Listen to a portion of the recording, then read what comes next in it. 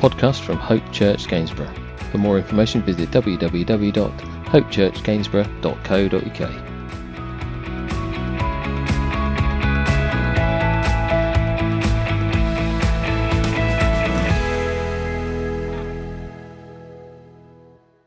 It is good to be back, but we've had a wonderful time away. It's nice to just refresh, to recharge, and then look forward to what's coming. We were chatting about the things that are going to happen leading up to Christmas. God willing, this year we're going to be able to celebrate Christmas without too many restrictions. I won't go all the way without saying no restrictions, because obviously things aren't guaranteed to be perfect. But nevertheless, it was nice to have a bit of sunshine and to just recharge. The best part for us wasn't actually the holiday, and I know that sounds crazy. The best part was the bit before, because we hadn't told the lads. There's so many variables, isn't there? I mean, it was only one positive result away from not going. Positive's not always a good thing. From going away on holiday, and of course there's all this paperwork you have to fill out. So we've not said a word to the boys, and we managed to get them to Manchester without them knowing we were going to the airport in Manchester, which was a failing on my part, because what I did was I said, I tell you what we could do. This is when the England match was on. Tell you what we can do. We'll go and have a look round the Etihad Stadium, and we'll go and have a look round Old Trafford. Now that's all well and good, but we were flying at 1:15. So we've got to get to Manchester, we've got to look round two stadiums, we've got to get to the airport. Believe it or not, we had a chance for dinner. My wife had me up earlier than I've ever been up, and that's saying something. And we got there, and the boys, we got into the car park of the airport, and I said, I need the toilet. As you do, I mean, we're all the same. So I'm going to have to go to the loo, okay? But I suppose while we're here, we may as well go on holiday. And of course, Jack, my eldest, was like, that'd be nice, Dad, but we've not got cases. So I said, what about if we had? And he was like, well, we haven't. I said, we have, they're in the boot. Anyway, he did the thing, had a look, and he was like, oh, I know. So that was the best part for us. It was all downhill from there, I'll be honest. Anyway, but it was fab. But on one of the mornings whilst we were on holiday, we took the opportunity to go and have a walk around the coast, to have a look at the seafront. And it was magnificent. Yes, it was sunny, it was nice. I mean, you can do that in Britain, can't you? Go and have a look at the sea, but you need the biggest coach you can find. Most days of the year, there's the odd one. But we went and had a look, and we got down onto this little cove, and the beach was quite pebbly, and there were the walls, the cliff walls were quite high. And the one thing that struck me while we were down there was the noise. It's unmistakable though, isn't it? It is completely and utterly unmistakable. The noise that the sea makes. You could be anywhere in the world and it makes exactly the same noise. Completely and utterly unmistakable. And it was loud. And we were thinking, shall we go and have a paddle? And I was thinking, let's not. I don't trust me, let alone two kids. One of them, she's far too adventurous and dives in regardless of how deep it may or may not be. Not interested one bit. So we were careful, but we enjoyed the noise. But I wondered whether you know that unmistakable noise, that the heavens do exactly the same. They have an unmistakable noise, but with the normal human ear, we can't hear the noise that's happening in the heavens. Now, using acoustic astronomy, I know I impress. I should get out more, I get it. But scientists can observe and can listen to the sounds and the pulses of space. They found that stars don't just orbit in silence, but rather they generate sound. And all of the stars that are out there, all of the things that are happening, every single thing makes a noise. And it resonates, and it's like an orchestral symphony. I know, I'm impressed. I can see you're not. Anyway, but it's amazing. Now, what you have to do is just listen for a second so that you can hear what these noises sound like. They're like whale sounds in that sense, that they are wavelengths and frequencies. They can't be heard by us, but once science has a tweak with it, we get a noise. And Alistair's going to show us just for 30 seconds, but have a listen to this. And that's the silence. It's incredible.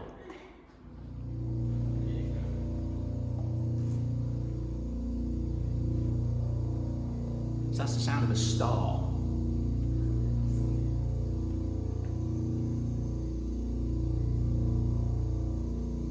Mad, isn't it? Of course, there's different sizes. Little ones. That's a bigger one. A larger star. And then the huge one, which was just like a hiss. And all of that, if you go and have a look for yourselves, it's all about the makeup of the planet and how it, of the star and how it works. But we see and we hear then this noise that's happening constantly. You know, like when you walk away from the seafront, the noise doesn't stop, does it? You just can't hear it. And the same in the stars in the sky, that the noise is happening regardless of us being able to hear it or not. Listen to this in Psalm chapter 19, verse 1 through 4. It says, the heavens declare the glory of God. The skies proclaim the work of his hands. Day after day, they pour forth speech. Night after night, they reveal knowledge. They have no speech, they use no words, no sound is heard from them, yet their voice goes out into all the earth, their words to the end of the world. Don't you find that psalm amazing? That the psalmist has penned there the noise of the heavens that he cannot hear. The noise of the heavens that he cannot hear, yet he pens that these make a sound. Not that they can be heard, but of course now with modern science, we can hear that these planets, these stars, these supernovas, everything that you've ever seen or dreamt of, if you've even looked on the NASA website and had a look at some of the photographs, they all make a noise. Different frequencies, different wavelengths, and science has enabled us to hear them. Day after day, night after night, it just keeps going. And this incredible symphony that can be heard in the heavens is declaring the glory of God. Isaiah chapter 40 and verse 12, he writes this: who has measured the waters in the hollow of his hand? Or with the breadth of his hand marked off the heavens? Who has held the dust of the earth in a basket, or weighed the mountains on the scales and the hills in a balance? What incredible words Isaiah writes there. He's showing us the size, the magnificence of God. That everything that we see, that we go, that's just too big, is in the palm of his hand. Sometimes we wonder whether God cares about you and me, whether he's involved in the day-to-day activities that happen with us. He is big enough, amen? He is big enough, he cares enough. And Isaiah here tells us who has measured the waters in the hollow of his hand, or with the breadth of his hand marked off the heavens. I mean, it's just incredible, isn't it? When we start to put in balance what God has done for us, when we look at creation, we start to see that we worship a God who's placed the stars into space and has sculpted the earth so that it sits like it does, and the planets that fall out from it, and of course the sun that keeps us just the right temperature. It's open for debate. Everything, day after day, the word tells us night after night, declares the glory of God. like the waves crashing against the rocks, or the sound of a star. It's unmistakable. Creation gives us such a wonderful picture, such a clear picture that we can't avoid. Church, so often we look at the word as a church. This is where we root ourselves. When somebody walks in and they've never seen the word of God before, how do they see God? It's all around us, isn't it? God has created the world. Everything that is around about us, we see God has been intrinsically involved in. When you look at that, we breathe out carbon dioxide and the trees breathe in carbon dioxide. And they breathe out oxygen. What is it that we need? Oxygen. The creation says to us, look at what God has done for you. My brother once said to me, when a tree is bare and there are no leaves on it, it looks like the inside of a lung, doesn't it? Isn't that incredible? Isn't that amazing? That God has said, this thing here, just these brown trees with nice leaves on, they're turning very autumnal colours, they're there for you so that you can breathe in nice fresh air. And when you breathe out, that tree's there to breathe in that and give you that nice oxygen. This is creation, and that's just one thing out of a myriad of things, innumerable for my mind. But go and look, go and see, go and find out. And I'm convinced that when we look at creation, we can't help but see the Creator. Amen? Paul's really clear in Colossians about this clear picture that we have. Colossians chapter 1, verse 15 through 16. A huge section of the New Testament. An incredible part of the New Testament. And he says this: the Son is the image of the invisible God, the firstborn over all creation. For in him all things were created, things in heaven and on earth, visible and invisible, whether thrones or powers or rulers or authorities. All things have been created through him and for him. In him then all things were created, things in heaven and on earth. God has placed the stars into space. He's stirred the waters. He's raised the mountains. And we've been left with a very significant trail of sight and of sound that points to a wonderful creator. One who cares. One who loves us. One who's interested in the very smallest of detail. One who desires a relationship with you and me.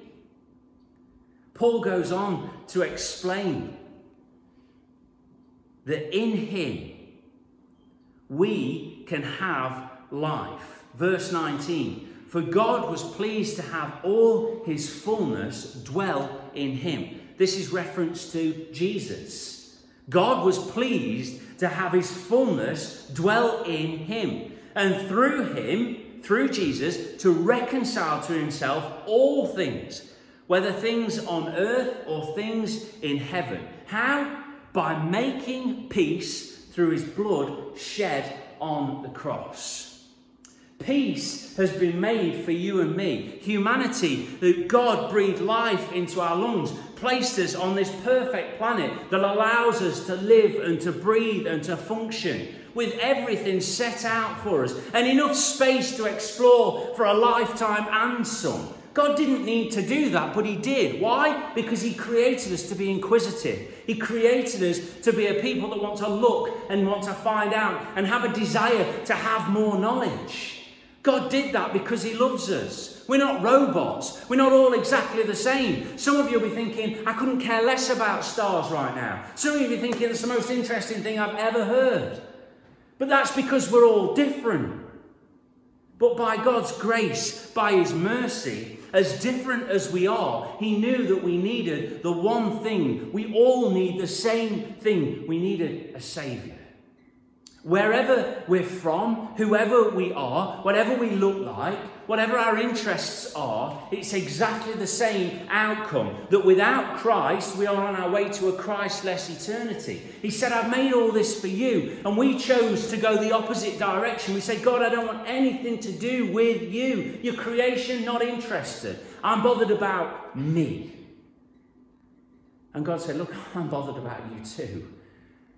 So much so that the sin that's now separated you from me, I'm about to deal with it with the only way that it can be dealt with.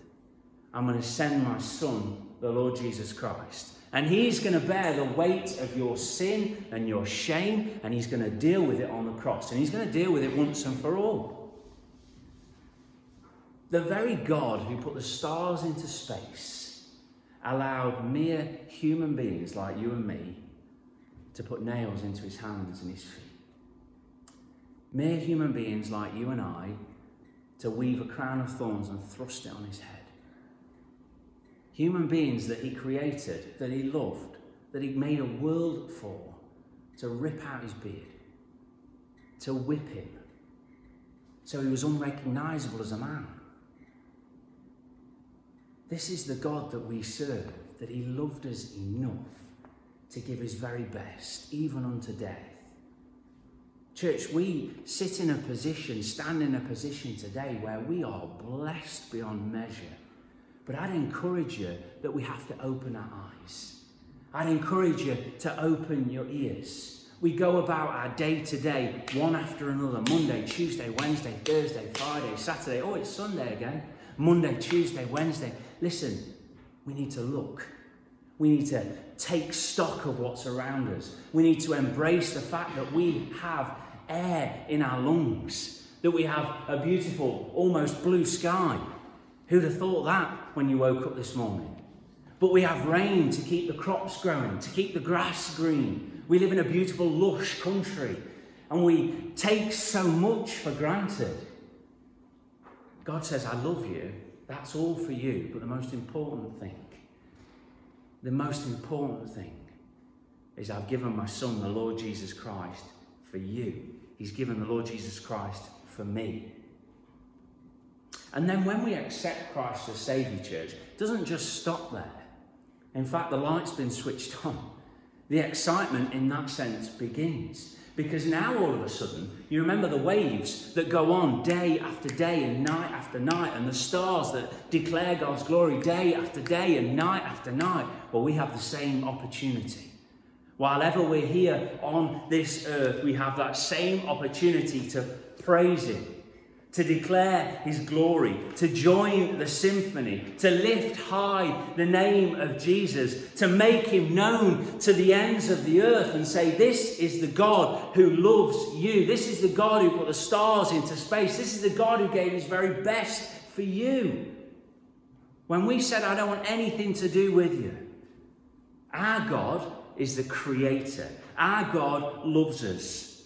Let's not forget, church, what he's done for us. Let's not forget all that we have in him. And I encourage you today, let's join that symphony, eh? Let's join that symphony to declare that he is God and he loves you and me.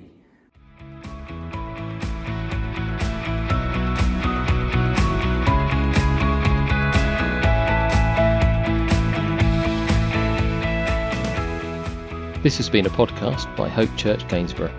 For more information, visit www.hopechurchgainsborough.co.uk.